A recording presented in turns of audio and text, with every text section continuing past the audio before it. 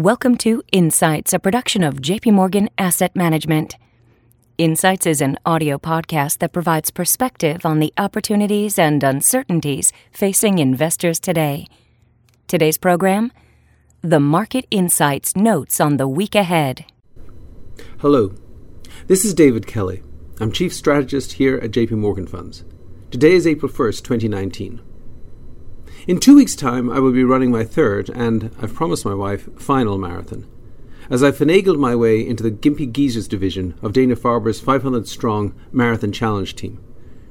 It's truly an honour to run with such an inspiring group of people in such a worthy cause.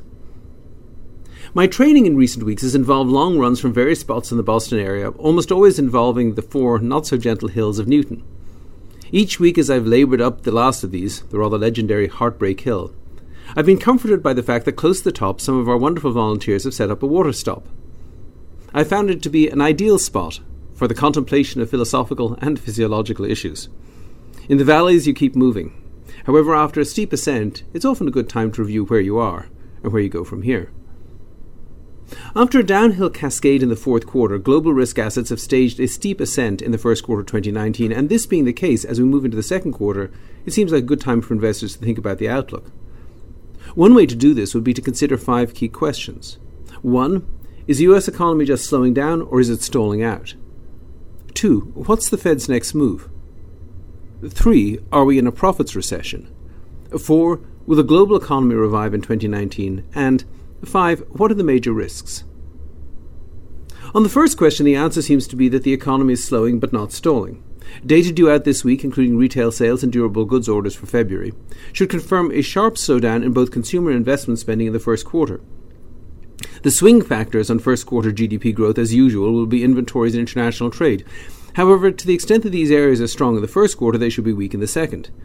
Overall, we believe the real GDP growth will average under 2% in the first half of the year, cutting the year-over-year growth rate to 2.1% by the second quarter of 2019, relative to 3% year-over-year in the fourth quarter of 2018. The reason for the slowdown are easy to see. The boost to consumer spending from the 2019 Jobs and Tax and Jobs Act is permanent. However, the boost to the growth rate of that spending could only ever have lasted a few quarters and has now apparently petered out. In addition, the slowdowns in global trade and manufacturing, reflecting weakness in China and trade conflict uncertainty, are likely having a negative impact on investment spending. However, without some further shock, this is unlikely to precipitate a US recession. The most cyclical sectors of the US economy are home building, auto sales, capital spending, and inventories. These 4 sectors, which comprise just 21% of GDP, account for 66% of the volatility in real GDP growth over the past 50 years, and all of them are either relatively subdued today or much less volatile than they were in previous decades.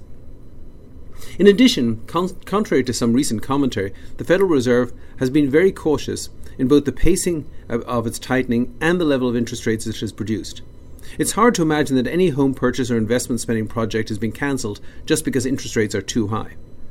For this reason, we expect, barring some shock, that real GDP growth will simply step down from 3% year-over-year to 2%, but then sustain roughly this pace for the rest of 2019 and 2020. On the second question, what does the Fed do next? The most logical answer is nothing. The Fed has made it clear that they will be patient in making further moves in interest rates, and there should be a relatively high bar to any further action. The economy is in a very good place overall, with both stable inflation and very low unemployment. However, as will likely be further confirmed in Friday's jobs report, labour force growth is too slow to allow for sustained economic growth above 2%, and monetary policy can't fix America's labour supply issues. If the Fed were to raise rates from here, they would run the risk of precipitating another equity market sell-off such as we saw in the fourth quarter. But if they were to cut them, they could easily ignite recession fears. So the safest play for the Federal Reserve is to stick with the current range of 2.25% to 2.5% on the federal funds rate throughout 2019 and into 2020. On the third question, are we in a profits recession, the answer appears to be not quite. Year-over-year growth in S&P 500 operating earnings per share slowed very sharply from 32% year-over-year in the third quarter of 2018 to just 3% in the fourth. However, the fourth quarter drop was exacerbated by some one-time accounting issues. Consequently, analysts are looking for low to mid-single-digit gains in year-over-year earnings for the first 3 quarters of 2019, followed by a pop in the fourth quarter. This forecast, while much less exciting than last year's performance, makes US equities look attractive relative to very low-yielding corporate and government bonds. On the fourth question, will the global economy revive in 2019, manufacturing PMI data released overnight are generally encouraging, with improvements across many emerging market nations. There's little doubt that ongoing trade tensions have slowed the pace of global manufacturing. However, manufacturing tends to have many mini-cycles lasting just a few months, where production declines to clear inventories and then ramps up again. In addition, the global services sector appears to be doing much better. 2019 will likely be a weak year for the global economy. However, particularly if a trade deal is completed between the US and China, manufacturing should do better as the year progresses, and a global recession seems unlikely.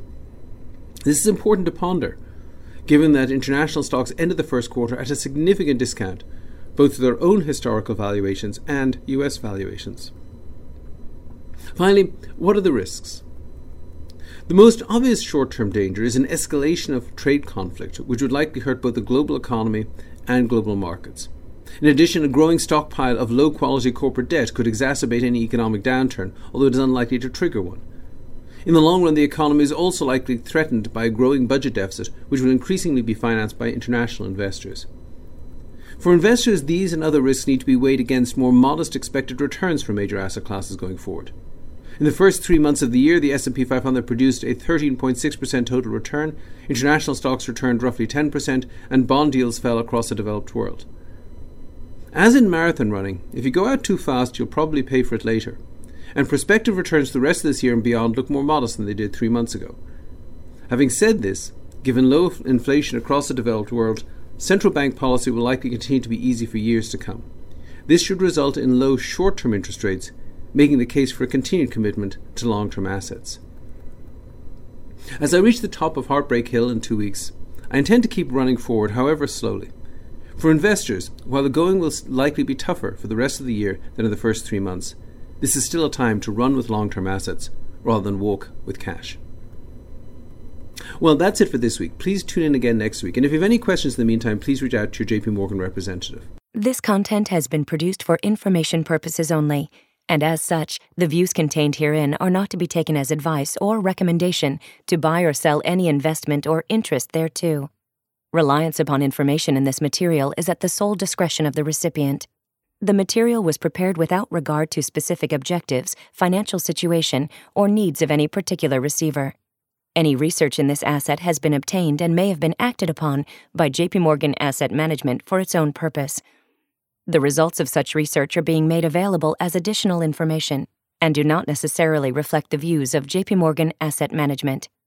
Any forecasts, figures, opinions, statements of financial market trends, or investment techniques and strategies expressed are those of JP Morgan Asset Management unless otherwise stated as of the date of production. They are considered to be reliable at that time, but no warranty as to the accuracy and reliability or completeness in respect of any error or omission is accepted. They may be subject to change without reference or notification to you. JP Morgan Asset Management is the brand for the asset management business of JP Morgan Chase & Company and its affiliates worldwide. JP Morgan Distribution Services Incorporated. Copyright 2018, JP Morgan Chase & Company.